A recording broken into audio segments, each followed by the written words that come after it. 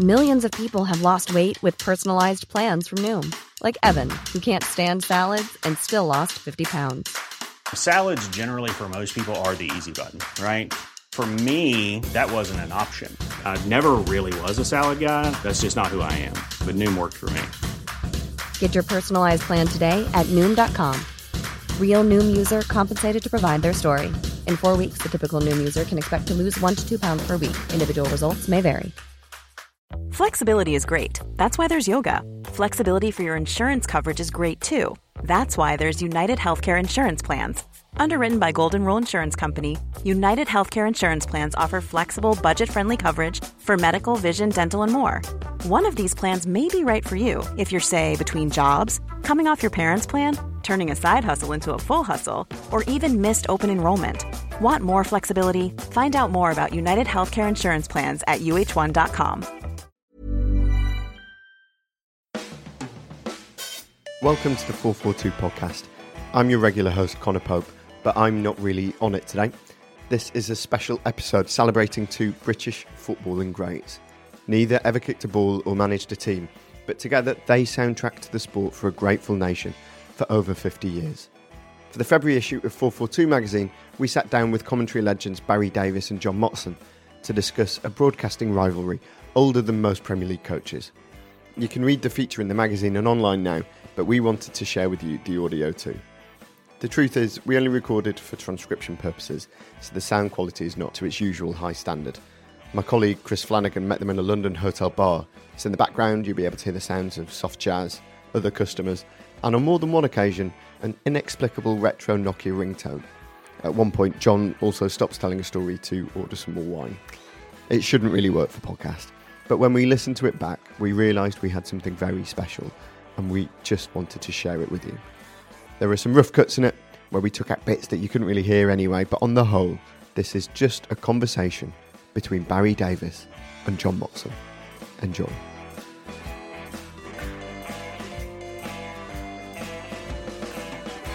how many years do you reckon you'll have known each other?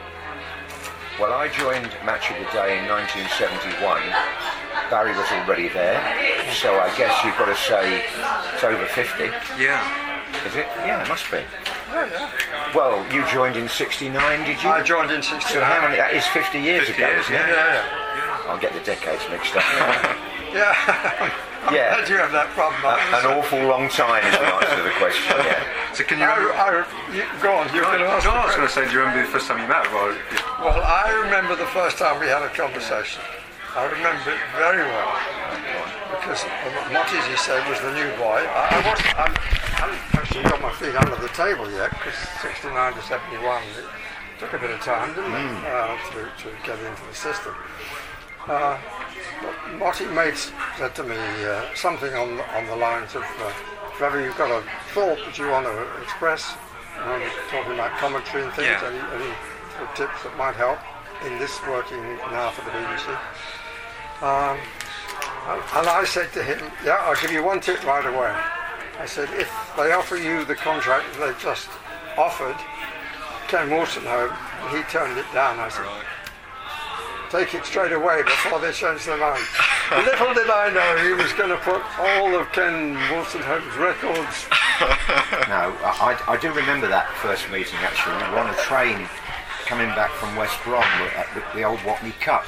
Barry had commentated and I was there for radio, but he knew I was joining television, and I always remember that one of the most helpful things he said, because I was very nervous about moving from radio, where I was not really very well known, and coming into television where I would have to mix with, there were some pretty powerful managers around at that time. Barry will tell you, the Shanklys and the Revis of this world, and I was very nervous about having to go and meet these people and wondering how they would react to me.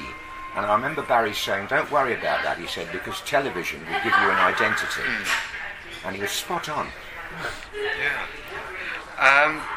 And I guess, you were joking about it, there's always a perception that you didn't get on, but obviously I can see it's obviously not the case, and probably never was. Well, I was an incredibly understanding fellow, and I patronized him every time. Yes, we were sort of placed in a competitive situation by other people, I think it's fair to say. That's quite it true. suited the BBC, and Barry may agree or not, it suited the BBC to have two commentators whose styles were, shall we say, distinctively different. Yeah, absolutely. You know, I mean, Jonathan Martin, the head of sport, who had to make the decisions about who did this match and who did that, he once said to me, he said, Barry commentates from the grandstand and you're commentating from the terraces.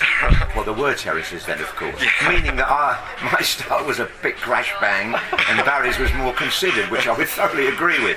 But yeah, of course it suited the BBC because Match of the Day then, Barry, was very much a two-match format, wasn't it? Absolutely. They weren't showing all the goals from everywhere then. We weren't allowed to. Yeah. So on a Saturday, match one or match two, it wouldn't matter which way round it was, Barry would do one and I would do the other. This was the occasional return of David Coleman, which happened once or twice. You're still around, David. But we did it that way for so long, and I think what suited the BBC was not so much not only the contrast in styles, but when it came to the World Cup, and the BBC were doing England one day and Scotland the next, which in the 70s did happen, they had two frontline men to cover it. So from their point of view, it worked very well, and we managed not to fall out very well. Yes, we did. Which I think was a compliment to him, probably. Well, simply on the basis of just that one ground that's fairly important in British football, English football, I should say. Where you had more visits to Wembley than I did, was certainly for the Cup. But I mean, I think the BBC used it a bit also for a little bit of in publicity terms. Yeah. They tried to sort of set it up, and the press were very good. But we've agreed since then that it was actually good for us in terms of the longevity of our careers. It was. Because with the greatest respect to all those commentating now, they're not going to last as long as we do. No. We were very lucky. We were around at the right time. Well, it occurs to me, I don't know how you feel about this comparison. You sort of the Messi and Ronaldo of commentary, in that you're both around in the same era, and both had the other not been there, would have dominated it. Kind of brought the best out of you, maybe. I don't know. What do you think? I wouldn't disagree with that. Yeah. I think where our careers changed slightly, and I'm moving it on very much. Barry always had the gift of being an all-rounder. He didn't just do football. I mean, I wouldn't try and enumerate the number of sports you did. I always remember one of our producers, Fred Viner, was with us one day, and you rattled through all the sports you'd covered, and you said to Fred, in fact, Fred, the only one I haven't done is golf. And Fred Viner, with his ironic sense of humour, said, why stop at golf, Barry? Remember that? I remember that vividly. Because you'd done athletics, and in fairness, I'd done a bit of tennis and boxing and radio. But in television terms, Barry did the Olympics, the gymnastics, ice hockey, you name it. There were people who wrote that the reason I was doing that was because he was getting more of the cake. And that wasn't actually the reason. I was producers came to me and said, would you like to do this, would you like to do that? I mean, I never thought I would do the Lord Mayor's show, for example. But the producer came and asked me to do that. I had ambitions to do opening ceremonies at the Olympic Games, to follow David Coleman, which eventually I did. And John mentioned there about how he kind of saw the kind of difference in styles. How do you kind of view the difference in styles between the two of you? Yeah, I thought he summed it up reasonably well, possibly slightly to his own detriment. But he does have a different style. Possibly because he came from radio, which I didn't really. I did a little radio when I was in the army, but and used that to get a job. And was lucky enough that the 1966 World Cup was in England. If it had not been in England, and the ITV had not needed to suddenly find 4 commentators, and he was, still in short pants, so they couldn't go to him. I wouldn't have had the opportunity. And what would each be your individual favourite memories of covering England? Well, I can do that quite easily because it's something I get asked a lot. What was your favourite match? I would pick England's 5-1 win in Germany when Sven-Göran Eriksson had become our coach in the old Olympic Stadium now, because of course they've moved behind Munich. The Olympic Stadium in Munich, at a time when the England's fortunes weren't soaring exactly. And to go away to Germany, our sort of keenest competitors in many ways in the world because of the World Cup final, and to win 5-1, it was just completely, it came from nowhere for me. Michael Owen's hat-trick and all that business. Ironically, although we won 5-1, we then had a pretty sort of rocky qualification match against Greece at Old Trafford when Beckham scored his free kick, which is another moment that comes back to me very readily. Anyway, to cut a long story short, England and Germany both went to Japan, but that 5-1 game, I hadn't seen England take a team of Germany's stature apart quite the way they did that night. And obviously there's the story you've told about Sven afterwards, seeing him in the streets and the commentary line. Oh yeah, I was saw him at West Ham, didn't I? And he just watched the video. I didn't realise this. I'd said when Owen got his third goal, this is getting better and better and better. And at West Ham, somebody tapped me on the shoulder and this voice said, it's getting better and better and better. And it was Sven. And I always say well, I shouldn't say this in a magazine, but I always say when I speak at dinners, I hope it was the football he was talking about.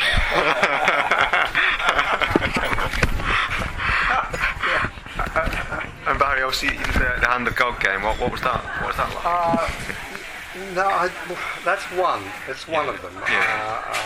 I mean, I didn't chalk up as many as John, but I did have a few really big games, and that was one of them in '86. And I can still see the ball going in the net from Lineker to make it 2-2, but of course it didn't. Yeah, right at the end. And I can remember when John Barnes came on. Yeah. And I can't remember the name of the right back for Argentina at the time, but Barnes was brought on for John, and I said, everybody in the country was saying, go on, take him on. And I wasn't sure whether that line went down well or not, but it was true. I think Barry's he's a good point there, because people talk about commentators being unbiased. But if you were commentating on England in a World Cup quarter final, surely you were allowed to show a little bit of patriotism. But going back, I mean, the best England performance that I have commentated on was England beating Holland in Euro 96. Right, yeah. And I still think that's the best England performance I personally right, seen. But it was recorded, it was live on ITV. Okay, yeah. So as a live match, I would take an England defeat. Right. And as I can see Lineker scoring, I can see Gascoigne just getting his toe to the ball, and we would have been in the final, which would have set up John, who was doing the final. Instead of that, he had an absolute rubbish final. But the atmosphere in that semi-final was just the best I've ever known. Right. And I also liked the way that television presented it at the beginning. Yeah. And Des came over to me, Desmond Island, obviously, very early. And I didn't say very much, and I just let the music of the crowd, football's coming home, which has never been beaten. That's the best song. It keeps getting repeated because it was actually, Barry's just touched on another of his great strengths there. He had I think it was remarkable, because I found it so hard not to talk, but I thought he had a real gift for choosing his words carefully and knowing when not to talk, which of course is one of the things commentators should learn. But he could do that naturally, and I mean that night you did, and wow, it was, and I did a couple of games in Euro to get the date right, John. 96. And I sensed the same thing, probably not so extreme as that semi-final night, but I sensed the same thing. The country kind of grasped that tournament, Barry, didn't it? It did, and I think probably one of the best goals you've commentated on helped set that up, i.e. Gaza against Scotland. Well, I was doing a programme this afternoon talking about England, as you have to after an international, and I just made the point. I said, I don't think, again, you may or may not agree, I said, I don't think Gareth Southgate has been able to pick a midfield player who can do what Gaza did. Yeah. You know, collect the ball on the turn, beat people, play the penetrating pass that creates an opportunity, score a goal. I mean, Gazza was the complete midfielder in a international. We haven't got anybody like that now. Whenever you talk about formations, whether he plays 3 at the back or 4, where is the creative player in midfield? Or where is your Platini, or where, you can name as many as you like, but we haven't got anybody who can really dominate a game and open up the defence. But that moment he's right, that moment of Gazza, you see, look where he was nearly on the goal line. That's where Gazza used to get to, rather than sitting on the halfway line. And what's it like to commentate on a great moment like that? Well, go on. It's you were talking about your life. No, but you did the Gazza one. You don't really think about it. No. I mean, in a way, it goes against what John has said for me, because I've always said to people, I open my mouth and hope that my foot is sufficiently far away. I've not been I prepare for the match. I do my homework, but I don't even like to prepare the opening of the match, because sometimes, I mean, I've been to a few games, particularly abroad, when the opening bears no relation to the pictures, and I hate that. Right. I mean, it's become commonplace now, hasn't it? Yeah, I think both of us. I mean, this man will remain nameless, but there was a commentator, well, there is a commentator who used to write before the match even started. Used to write down the 3 things, one of which he would say at the end, depending on the result. Okay. I could never do that. I mean, it has to be spontaneous. Why does it feel to commentate on it? You're right. It has to, not only does it have to be spontaneous, it has to be coming from here. It's your reaction to a great moment. From here, it's a great moment. Absolutely. And I think I can think of moments that Barry captured brilliantly. I can remember 1 or 2 that I thought, well, that didn't sound too bad. But you were very much on your own in that. Well, you are as a commentator anyway. But you were very much on your own in that moment, because you were the only one who could actually spread that word to however many million viewers there were. See, when we used to compare notes from time to time, and a number of times back in the studio on a recorded match, or even on a live match, when the experts in the studio referred to something which either he or I, whichever one of us was commentating, had brought up and said, this is an important point. It's just so we never said a bloody thing. That's right. I always used to find that frustrating. But he's right though. We were both sort of coming from a different perspective. But no, I mean, I think the rhythm Barry's commentary was a great strength, because I'll just tell this little story. About 2 years ago, and I don't know why it was, but you will tell me, they brought you back to do a commentary. Oh, yes. Didn't they? 50th anniversary of the... 50th anniversary of what? Match of the Day? Match of the Day. And Barry,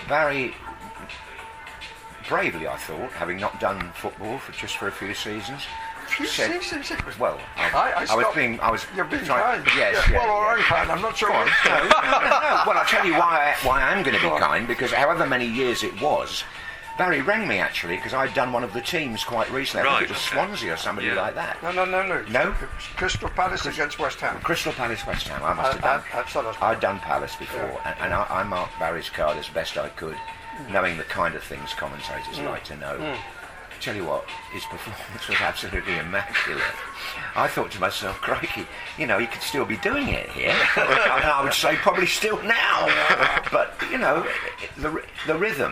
the rhythm he used to get into, just enough words when it was necessary, and as I said at the very beginning, brilliant identification. He didn't put a foot wrong when he did this one, when it was 2-3 years ago now. But it comes back to what we said at the beginning. I think we, in a positive way, we pushed each other on a little bit. Yes. That's all I'd say. I agree with that. I agree with that. I do know for a fact that a couple of the younger commentators got very nervous when they heard Barry was and that was a compliment to him. I'll say nervous. I mean, that he did it, and that was that. It was very good. But just as I just what John said. I walked round from the tunnel to the commentary position. Bit of a hike. And the crowd were very, very generous to me. And I got up onto the gantry, and as I'm walking to the commentary seat, there's a camera walking backwards. Oh, right. And I'm thinking, I'm really rather enjoying this. And I suddenly thought, yeah, it's all right now, but if I make a mistake in the first 5 minutes, they'll be saying, he never was any good anyway.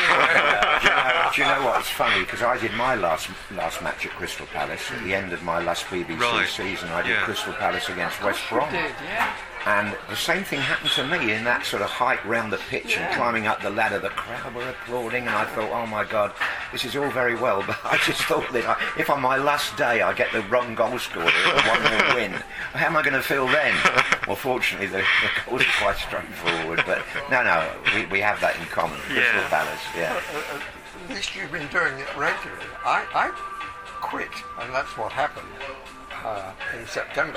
I quit Match of the Day in 2004, and this programme went out in 2016. It was 12 years, was it? Oh yeah, it was a long, long time. I mean, I'd seen a few football matches, but there's nothing the same as, a microphone in your hand and people to identify and things like that. Yeah. And I did wonder. I didn't know how many bloody substitutes there were. They increased that, and the pace of the game was much faster. Yes, it is. It's quicker, and also, of course, Barry and I had to contend with just one substitute when we started. Numbers 1 to 12. Now you've got 7 subs, which means you've got 14 more players to do research on. Think about it. And numbers that vary from 24 to 65. I mean, it is ludicrous, really, the numbering system now. Normally, being a little extra might be a bit much, but not when it comes to healthcare. That's why United Healthcare's Health Protector Guard fixed indemnity insurance plans, underwritten by Golden Rule Insurance Company, supplement your primary plan so you manage out-of-pocket costs. Learn more at UH1.com. Ryan Reynolds here from Mint Mobile. With the price of just about everything going up during inflation, we thought we'd bring our prices down. So to help us, we brought in a reverse auctioneer, which is apparently a thing. Mint Mobile Unlimited Premium Wireless. How to get 30, 30, bit to get 30, bit to get 20, 20, 20, bit to get 20, 20, bit to get 15, 15, 15, 15, just $15 a month? Sold! Give it a try at mintmobile.com/switch. $45 up front for 3 months plus taxes and fees. Promo rate for new customers for limited time. Unlimited more than 40 gigabytes per month. Slows full terms at mintmobile.com. Every fan knows the right player in the right position can be a game changer. Put LifeLock between your identity and identity thieves to monitor and alert you to threats you could miss. Plus, with a U.S.-based restoration specialist on your team, you won't have to face drained accounts, fraudulent loans, or other losses from identity theft alone. All backed by the LifeLock $1 Million Protection Package. Change the game on identity theft. Save up to 25% your first year at LifeLock.com/aware. If you're enjoying this episode, you'll love the Euro 96 special issue of 442 magazine, which is on sale in shops and online now. In it, we've got a long read on the tournament, a diary of every single match day, reports on all the England games, interviews with players including Paul Ince, Teddy Sheringham, Darren Anderton and Karol Poborski, profiles of Paul Gascoigne and Gareth Southgate, and the full story behind Baddiel and Skinner's fantasy football. You can subscribe to the magazine for £12.25 every 3 months, getting issues delivered to your door for less than £4 each. That's over 100 pages of brilliant football journalism 13 times a year, including Euro 2020 and new season previews. Head to myfavouritemagazines.co.uk/FFTpod20 to subscribe now. You can also find that link in the show notes for this episode below.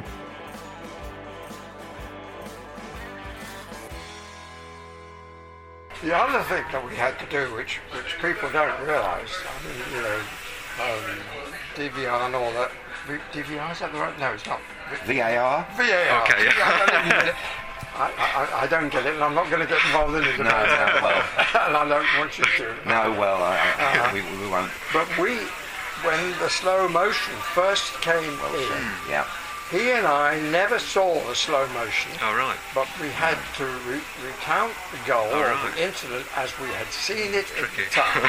And then they laid the sound on the goal or incident. Yeah. And we could be totally wrong. Yeah. And I tell you what, our record was blooming good. Well, I have to say, I used to sweat all Saturday evening thinking, will my words over that goal be sort of justified by the pictures? Right. Yeah. And it was a great relief when you watched the programme, and because in those days there wasn't the capacity to edit like there is now. I mean, we were really stuck with what we said at the time. Yeah. And then they laid the pictures in, of course, and the reason, Barry's quite right, the reason that happened was because the only machine that the BBC could use to do what we call the action replay was being used on racing, which of course was live on Grandstand. Yeah. So they couldn't send a machine to where Barry and I were, so we had to do it ourselves.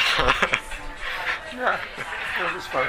And you mentioned about commentating on the Germany semi-final in Euro 96. What do you remember about commentating on the shootout, obviously with Southgate, and your words were iconic, even if it was not... Well, the words were because I didn't say very much. Well,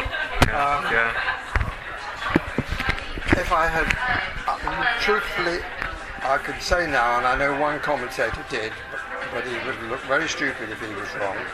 I won't give you his name. But as Gareth ran up, I was not comfortable with the run up. And if you'd have said to me, you know, is he going to score? I felt that he wasn't. But my reaction was just what everybody sitting at home would have said, probably with a few adjectives added to "oh no." Yeah, I think that was exactly what you said. It was perfect. Yeah, and it was obviously you kept a silence after that as well, which he did. And then he was Terry the nation. Terry came on. Terry Rambos came on and put his arm around, and then I said a few things. I mean, you could argue in some respect, looking back on it, it's I mean, a terrible moment for him, terrible moment for England, but as I believe he said, it could not get worse than that. And my hopes, for his sake, it never does. Yeah. But he understands. I mean, I think he's done an extremely good job. But John is right what he said at the start. I think we're getting a bit carried away sometimes. I don't want to get into you or me into the area. But I mean, there's quite a lot of talk that night about when they lost, about the formation of the side and how this was changing. I was never, I believed in total football. So basically, I mean, the Dutch, everybody talked about total football. I mean, everybody was in an attacking position when they had the ball, and everybody was in the defensive position when they didn't have it. And that's all I want from my team. And whether it's 3 or 5 or, well, I must say, I go along entirely with that. Roy Hodgson and I were talking a little while ago, and he said to me, all this talk about formations, he said, it's all overplayed. He said, if you froze the game at any one time, it isn't necessarily so that the players are 4-3-3, that one of them could have made a run back. And I think he's right. We've reached the point now where the press can't seem to lay off the fact, is Gareth playing a 5-3-2 or is he playing a 4-3-3? Well, at different points in the game, you may do either. Yeah. I think it's been overplayed. I do really. And if, I think we should make a comeback. Don't speak too loud. There'll be a lot of support for that. That's kind. That's a very generous observation. It was a joke. Yeah, no. A good one, though. So obviously England got a long way to go to win the Euros, but if Gareth Southgate could win the Euros at Wembley, as someone who commentated on his lawn, would you be pleased for him, I guess? I'd be delighted for him. And I think it has been a major part in his attitude. He knows how people feel at their worst moment. And I think you agree, John, I think there are a lot of talented players around. A lot of them. And one or two of them that actually haven't been near getting into the England squad yet. There's a young guy at Aston Villa. Grealish. He's not as young as he used to be, but maybe he's a better player for that. I also think on that note, talking about our early days, of course, England didn't have that pathway. You know, St George's Park was sort of a dream in the sky somewhere. And the continuity that Gareth brings, because he's been with the under-21s and he's seen the development of these kids who, from now, with winning things at under-17. Now, that doesn't mean you're going to be a great player at 24, but nevertheless, I think he has, one of his legacies will be that he has developed a pathway where the boys who come through from the junior teams have got some idea of what international football is all about. We certainly never had that, did we? No. I mean, the under-21s were like the only thing we had, and they were completely cut off quite often, weren't they? And you could argue we finally followed the German system, because the Germans always knew who was going to follow up. They knew who the next manager was. That's what I mean. And we didn't. And when you think about the people who've been appointed, Can I ask you for your own favourite commentary line and the favourite commentary line of the other? Is that? I know it's tricky. You can choose 2 or 3 if you want. Oh, goodness me. I'm not sure.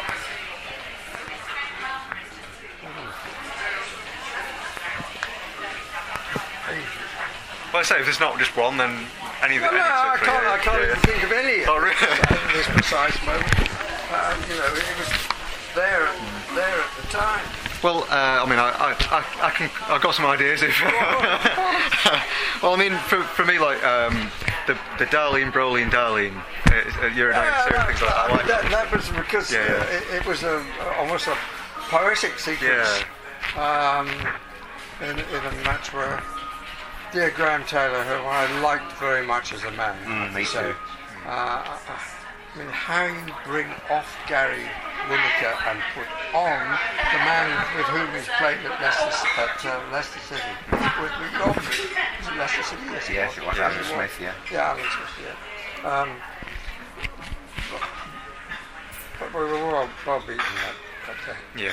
Mark you, at the same tournament, Michel Platini, who was a great player, his managing the French side. I met draw. You didn't get that one, did you? Or did you get that one? 0-0. No. Forward and Boustard. I can't remember. Which, incidentally, would you have said? Sorry, it's okay. No, it's all right. Would you have been prepared to say this is the most boring European Cup final of all time? I'm not sure I'd have said that, but I think I would have found a way of saying it without saying no. All right, okay. But I'll put you on the spot. No. I wouldn't have it's said a game I don't remember very well. The only one I remember with Platini was the winners were awful. Yeah, I mean, I did the one when Platini took them all on in '84, and scored the amazing last-minute goal. That was the Tigana thing, which people often remind me of. Barry's second Maradona goal, you have to say that's brilliant. That's all that needed to be said. And people often quote that to me. And also your other one, with a sense of a little bit of amusement, Francis Lee. Yes. Look at his face. Look at his face. But it was right in a way, because he was screaming, Franny Lee. It was really good. It was such a... he left Manchester City under a bit of a cloud. And there was that's right, And to come back, and he obviously wasn't very pleased that he left initially. To come back, you're just looking at his face at that moment. That's true. That's what I said. I opened my mouth, and sometimes I won, sometimes I lost.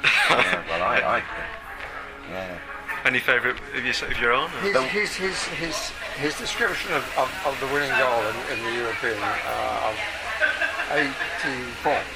Yes, it was the semi-final, Barry. Semi-final. No, it was France-Portugal, and France had trailed 2-1. Yes. Tigana took over really, and laid on this goal for Platini. I mean, I was screaming then. That was as near as I got to losing control. And when I came back, you'd be amazed at this. We had a producer in the BBC, and he came up to me and said, "John, well done in Europe." He said, but there are two very opposing views about the way you dealt with the winning goal for France. As if half the department thought I'd scream my head off and it was horrible, and the other half thought it was memorable. So it's his old-fashioned, you can't please all the people all the time. That's right. And it's probably true about you and me, that remark. Yeah. And did you ever think sometimes where, you talked about at the start about, I guess when you commentate for the BBC, do people accuse you of bias no matter what you say sometimes? When a commentator opens his mouth and says something nice about Team A, Team B think he's against them. They're supporters, they're fans. That's a fact. It was very true. It happened to me a lot over the early 80s when Tottenham got to 2 cup finals. And I don't mind admitting, Keith Birkinshaw, the manager, was one of those who was very cooperative, and I got a lot of kind of support from the club in the way when you do the cup final, you get a lot of background and training sessions. And a lot of people used to come up to me, not so much now, and say, oh, we all know you're a Tottenham fan, but I've had other people come up to me and say, oh, you're a gooner, aren't you? You know, so you, what? Yeah. No. Yeah.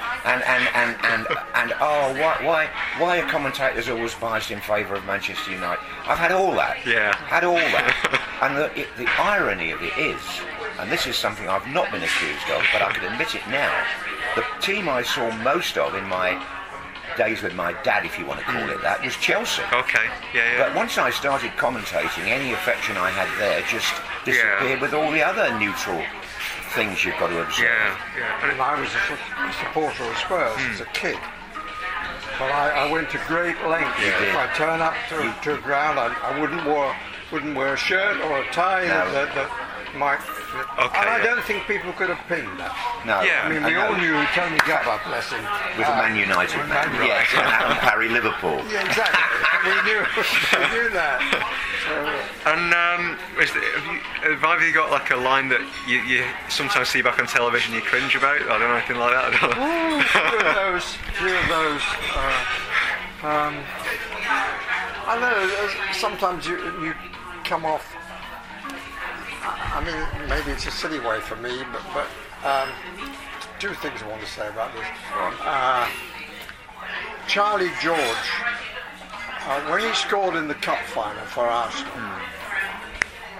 I wanted Kenneth Wolstenholme, who was the commentator, to say, "By George!" because that was that's what people used to use as an expression when they were surprised at something or brilliant something. And he scored for Derby County against Real Madrid at the baseball ground. Doing it. And as soon as the goal had gone in, and I thought, you had your chance and you missed it. Well, I've had that feeling. I mean, I remember when Van Basten scored that great goal in the '88 European Championships, that volley. Yeah. And I don't know what I did say, but I wish I'd said that goal wasn't made in Holland, it was made in heaven. Right, yeah. But I never got round to saying it. and Barry's point about spontaneity, it's completely borne out because you don't really know what you're going to say. Oh, yeah. I mean, that thing, the one that sometimes people chuckle about and sometimes they remind me of was when Wimbledon won the cup and I said the crazy gang have beaten the culture. Now, I should remember that. And that was not written down or even thought about. Yeah. But of course everybody knew that Wimbledon were called the crazy gang and they beat Liverpool, so it just fitted at the time. Yeah. But I didn't go to Wembley thing. And the other thing is, you mentioned Ken Wolstenholme there, Barry. Ken Wolstenholme, when he set out for the 1966 World Cup final, couldn't possibly have thought, I'm going to say they think it's all over. It is now. Because he would never have known there were people on the pitch. But that was total simplicity. Yeah. You know, he sees there are people on the pitch. So he says some people are on the pitch. Statement of fact. Yes. And he's thinking, why are they on the pitch? And he's thinking, they must think it's all over. Yeah. And Hurst Bang, his great line was to say, it is now. That's what made it. Yeah. But as Barry says, combining an incident that he could never conceive that people would be on the pitch with England winning it. I mean, I don't think any of us will beat that, actually. I've seen a few come and go in the length of my career, including John. I don't know if I said it to John. I said, but don't think you're ever going to get the top line because it's already been said. You won't deliver it. Yeah, that's right. Well done. But words, I mean, you mentioned the 86. I made a complete mess of the handball. Oh, really? I didn't see it at the time. It wasn't a great view. It was high up and so on and so forth. And I recapped it over slow motion replays that were actually put in London. Not I wasn't seeing them. Right. In front of Yeah. You know, they were saying, and Chilton's going up now and now. But the important thing to people sometimes say that I said that was sheer football genius. Yeah. I did not. I said that was pure football genius. And the choice of that word, which I didn't think about at the time, was important because that was pure, that was cheating. What had gone on. I think you're playing yourself down saying that you made a mess of it, because a lot of people watch, and I was watching live in Guadalajara. A lot of people watching that for the first time wouldn't have thought that was handball. I must tell you, the only clue, and you got it on the replay, was when England ran back to the centre. One or two England players were doing, and you got that on the replay. Yes. Well, the replay years later. Dear Lee Dixon. Actually, it was the program they put out on Match of the Day when I left. Oh, okay, yeah. And they played that, and he said, I know where it was, but this goal was played up. Lee Dixon said, everybody knew what had happened except the commentator. I thought, well, 20 years on, that's probably right. Before Shopify, were you wondering, where are my sales at? Now you're selling with Shopify, the global commerce platform supercharging your selling. You have no problem selling online, in person, on social media, and beyond. Gary, easy on the cha-ching. Oh, sorry, but my Shopify sales are through the roof. Start selling with Shopify today and discover how millions of businesses around the world use Shopify to ignite their selling. Sign up for a $1 per month trial period at shopify.com/listen. Shopify.com/listen. Join us today during the Jeep Celebration event. Right now, get 20% below MSRP for an average of $15,178 under MSRP on the purchase of a 2023 Jeep Grand Cherokee Overland 4xE or Summit 4xE. Not compatible with lease offers or with any other consumer incentive offers. $15,178 average based on 20% below average MSRP from all 2023 Grand Cherokee Overland 4xE and Summit 4xE models in dealer stock. Residency restrictions apply. Take retail delivery from dealer stock by 4/1. Jeep is a registered trademark. Obviously, you did the '94 World Cup final. How gutting was it that it obviously didn't turn out to be such a great spectacle? It was hard work. Now I just want to say one thing there. We'd had this nip and tuck thing all through the years. I want another one. Thank you. Barry, you came in right on cue. As usual. Hey, I'm enjoying this. You know that? I'm having a great time. That's great. We were there, and the time had come, and I've been perfectly honest about this. It probably was a bit premature when I did my first cup final, and in all honesty, looking back now, I think Barry I think Barry should have had it. Anyway, life went on, and then the World Cup became an issue, and I had a pretty poor World Cup in 1990 in Italy, not up to my normal standard. I think it probably was whatever we had before. Yeah. And then in the head of football, Brian Barwick at the time, had to make a difficult decision in 1990, and he stuck with me, rightly or wrongly. And then when we got to 94, I sensed that the time had come, and Barry was in good form. I hadn't been in great form, and I remember the day I got a telephone call, and believe it or not, I was in a bar with Terry Venables, and I got this call from a man called Malcolm Kemp. Oh no, he took the call and then handed the thing to me. And then Brian Barwick said, look, you may or may not be surprised at this, but we're giving the final to Barry. And I went, Yeah, well done, Barry. And I phoned him straight away in the office. And I was genuinely disappointed. Not that my 1990 final was memorable. It was dreadful. It was dreadful. And you got one which was nearly as bad. Yes, no, I agree with you. I'll accept you had the worst. But no. But you bloody deserved it because of all the others. Well, yes, I think that's right. Bloody hell. And you know, I'm proud of this thing, really, because I honestly think that the way it worked out, and as Barry said, it was in the BBC's advantage and interest from where they were sitting. I'm pretty certain that I got more out of myself because I knew that the competition was there all the time. Really. And I also knew that, because of the style thing we've been debating, that a lot of people, even when I was doing cup finals, used to say to me, but I tell you what, I really like Barry Davies. Right. Now, I wonder now, and I would be a bit controversial here, how many people walk around the street discussing the current BBC commentators, of which there are about 10, by the way. So you could say, because it's 10 games now, there are only 2 of them, you could say Barry and I were lucky because we were the only 2 on the BBC. Right. The late Brian Moore, of course, was very prominent on ITA, and we would both say what a first-class pro he was. And a good friend. And Jerry Sinstad, of course. Yes. But I just think it's so nice to look back all those years later and not feel any, I hope you don't, not feel any sort of resentment about what happened, because it was just part of life. And I... Sorry, I just thought that wouldn't... I didn't expect you to tell me that. I'm actually, and I hope he is, I'm really pleased to be able to sit next to him today and share such a lot of fun. Yeah. Because some people, I would never bear a grudge if I can help it, and he certainly doesn't. No. And I keep saying this, but don't forget, of course, Barry then had I wouldn't say a second career, that would be stupid, but he extended his career into a number of years at Wimbledon, the Olympics, as he's already talked about, and the athletics. And the thing about Barry is, sometimes the commentator should be spelt with a small c, and the broadcaster should be spelt with a capital B. Right, yeah. Capital B. Right. At all times. What's it like to both be regarded as national treasures? Are we? You are. You definitely both are.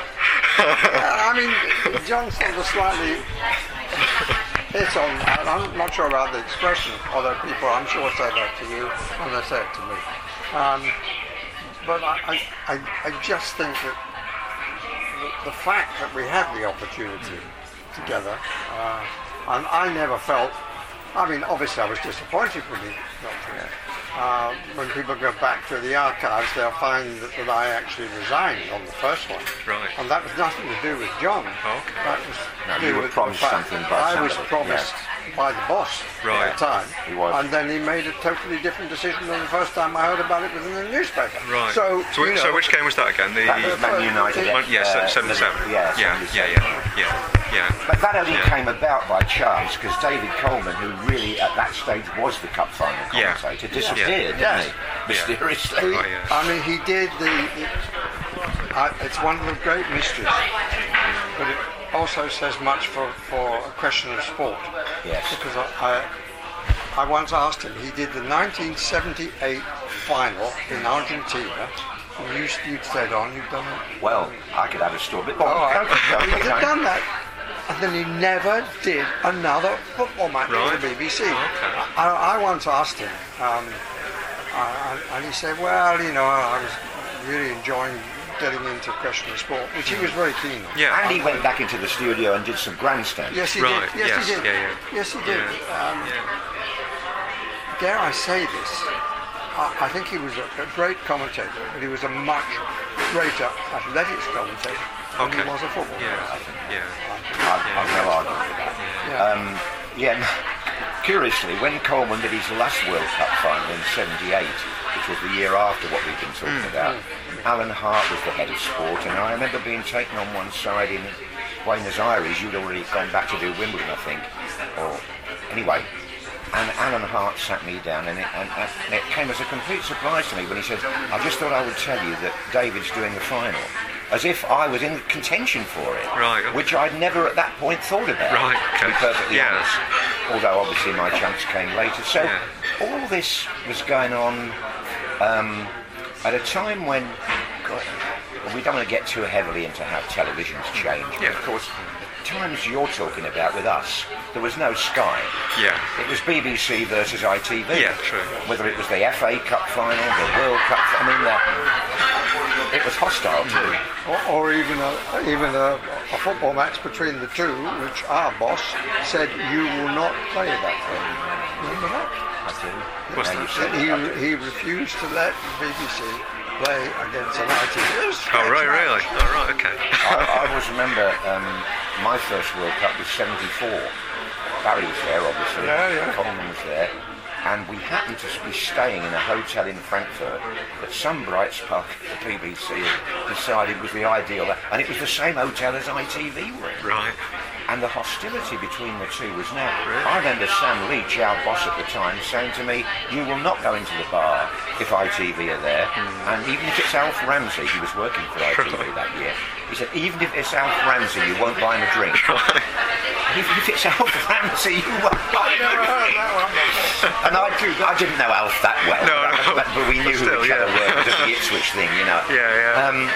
But anyway, that was how it was then. Yeah. Now, of course, it's changed. In those days, none of us would ever be allowed to work for ITV or the opposition. Yeah. And now there are people working for BBC, ITV, BT. There's no barriers there. Yeah. That's a big way in which television has changed. Yes, we had a label round our neck, if it's figuratively, saying BBC. Yeah. And do people stop you on the street, just general members of the public, and recite? I couldn't fight them off in there when I saw Barry. Really? But they're the people you're talking to, aren't they? Aren't they just? You know, I've always been prepared to accept. You know, I mean, they're not bumping into, I don't know, Michael Parkinson or somebody from today or Terry Wogan. But people do sort of. And certainly in my case, my voice gives me away more than my face, for obvious reasons. Thank you. And do you should have taken a picture of that. Very good, that actually. But I'll tell you a story. How people get mixed up with commentators against myself. Occasionally, we'll get a call from somebody who's making a video or writing a book, and a fella rang me up from Manchester City. This was before the Guardiola era, obviously. And he said, I'm so glad I've got hold of you. So I want you to talk me through that commentary you did when Georgie King-Cladsey scored that amazing goal at Main Road. And I said, yeah. And he said, well, you must remember how he went jinked through 3 or 4. And City were on a downer at the time. He lifted the... And I let him go. And then I said, excuse me. I said, I don't think you'll find I did that goal. Oh, yes, you did, he went. And I said, look, excuse me again, but I do remember goals. I said, I think you'll find the commentator that day was Barry Davies. And of course it was. And do people, when they come up to you, do they express a preference between the two of you? Not now. No. I think they see us as part of a. I'm using big italics here. Golden age. Yes. When televised football was still quite new. Yeah. Because when Barry did his first World, and I don't know the answer to this, but you'll tell me. I would imagine your first World Cup match was in black and white, was it? 66? 66, it was. Had to be. It was, yeah. Because the first major sports event in colour in this country was the Mexico Olympics. And that was 68. Yeah. So when I joined in 71, colour television had only been in 3 years. Yeah. And even, when he joined, it wasn't at all. The first match of the day was at Liverpool, wasn't it? Yes. Ken did that, didn't he? Ken did that. Yeah. No, I don't think that was in colour the day Ken started Match of the Day, was it? That was No, it started. But then the first colour match. Yeah, you're right. Yeah, you're right. It was. Yeah. First one was at Anfield, because I remember them saying Match of the Day started at Anfield, and it's starting colour in it. Yeah, you're right. Yeah. We should raise a glass to him, actually, to Ken and to David, because they did move out of the way and give us a chance, didn't they? Put that camera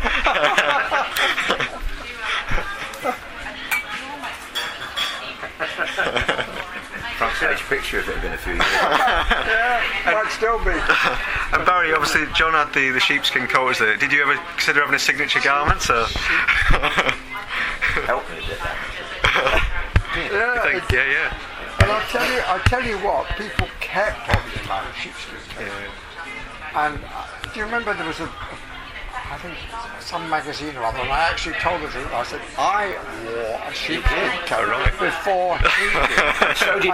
And I said to him, I was a bit unkind, I said, and they've now gone out of style. Well, in fairness, but he was getting a good deal out of it. You won't mind me saying this. I think you and Brian Moore both had what I would call sheepskin jackets. Mine went down to my ankles. And do you know, I'd been in Match of the Day 20 years before anybody made a big issue of it. Right. And it happened on a cup tie day at Wickham, when the BBC were due to do a second round match. This is December 1990. How can I forget this? They were due to play Peterborough, and the snow came down. Very localised storm in the. Do you call Wickham the Thames Valley? I don't think you do you? Whatever valley it is. Chilterns. And it absolutely covered the pitch. The referee called the game off. And I was standing there about to do a grandstand preview with Martin O'Neill, who hadn't actually come out at that point. And they said, forget that, the game's off, can you just explain to the viewers why we won? So I stood in the freezing cold with a silly old cap on and my sheepskin, and I'd had a minute and a half to camera to say, well, this has come as a complete shock. A localised storm here has ruled out Wickham's... Give me a piece. Now, when they show it again on television, and obviously I was in Vision and all the rest of it, people think that's what made the sheepskin a trademark. But there was a guy there that day, always remember his name, Stuart Clark, and he was doing a series of what he called unusual scenes at football grounds. Right. He made it into postcards and into a book. Yeah. And he made it a life's work, really. And he had people going to the toilet, not going to the toilet as such, walking in the toilet, and he had people buying tickets off. It was anything that wasn't, and he decided that me in this sheepskin coat in the snow would make one of his postcards. Right, okay. And I think that did more for me than anything else. Okay, yeah. And I told, wasn't it? You did look... I look like the abominable snowman. and just I forgot to ask you about the 96 semi-final in Germany. The Germany goal scorer. Did you have to be very careful with how you said that name? Well, there were one or two German names a bit like that. Yeah. And just finally, I'll let you go in a minute. No, sorry. I'm enjoying it. Brian Clough, I think. What was it like both you to deal with him? I guess. I know did he kiss you in his last game, and I guess you both had good stories about it. Yeah. He was a real character. Yeah. Captivating, I would say. Yeah. And we both had several interviews. Oh, and I'll tell you one that must just tell you this one. The last time I interviewed Cloughie was in the stand at Nottingham Forest, and by now, careful what I say because I know Nigel. Yeah. But by now, he unfortunately, Anyway, we were sitting there in the stand, and he was being provocative as usual, and I'd sacked the whole of the FA and all this business.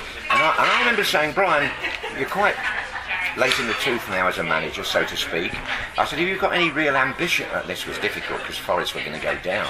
I said, have you got any ambitions left as a manager? He said, yes, I have. I want to last longer than you and Barry Davies. Yes, I remember that. Do you remember that line? He completely threw me completely. Well, he didn't, sadly. Oh, he actually did say that. I want to last longer than you and Barry Davies. Actually, that's possibly the best compliment we ever had. Ever paid? Yeah. Oh, blimey. It must have been special to be around such, icons of football like that. He walked into the baseball ground in those days when he was there. The place lit up. I said to him, Ryan, if I could play to the standard of the crowd, I said, I would play for you for one of two reasons. One, because you were a great coach and helping me. Yeah. Two, to prove you wrong when you left me out of the team. Yeah. I said, you're stick and carrot. Yeah, it was great. And he said, isn't that the only way you can manage? And it was. Right. Yeah. But he managed to do that. It would have been fascinating if he'd have got the job But no one at the FA was ever going to know. But then that's the English attitude. Yeah. I mean, you could quote a few other. And if you talk to other managers and things, they used to say, it's all kind of motivation. He doesn't do any coaching at Derby. They don't do any coaching. They just go for walks by the Trent. So one day I was researching a book at the time, not BBC interview, it's a European Cup book, and I said to Brian, how do you respond to the accusation that you don't do any coaching? Peter Taylor was sitting there, he was a bit embarrassed, and Cluffy said, John, I coach every time I open my mouth. Actually true. Yeah. Yes, that was the point. True. Yes. Yeah. And you talked about the England-Greece game and the Beckham free kick. I read an interview, is it right that you were running down the aisle or something? Is that right? In denial? No, you were down the aisle or something like that. No, the gantry went. Oh, yeah. The only time I saw Trevor Brooking lose his cool. Trevor Brooking, okay, yeah. Yeah, it was 2-1 to Greece. Yeah. And we were in trouble. Yeah, I was at the Germans game, were playing the simultaneous. And he'd had 3 goes, Beckham, that day. Yeah. And then when it went in the net, everybody, I don't know how to put it, that not only did the ground erupt, the gantry erupted. Trevor broke a cable somewhere, and I knocked a microphone off the desk, and that was another priceless moment. Yeah. He's had a few priceless moments. I mean, who was and who wasn't in the Brazilian team in the final. Oh yeah, not yet, Yeah. What was that like to do? I lost it a bit there because Ryan kept coming back to me, to see who'd got which team sheet, and I was gasping by this stage, and I said, and Trevor Brooking's with me. Well, of course he's with me. He was sitting right there, you know. You didn't let him in for half an hour. Thanks to Barry Davies, John Motson and Chris Flanagan for today's episode. Don't forget that you can read that feature on 442.com and in the Euro 96 special issue of the magazine on sale now. You can also subscribe to the magazine for less than £4 an issue by going to myfavouritemagazines.co.uk/FFTpod20. The music you heard is by Hal Griff, which, like this podcast, is available on iTunes and Spotify. Thanks for listening.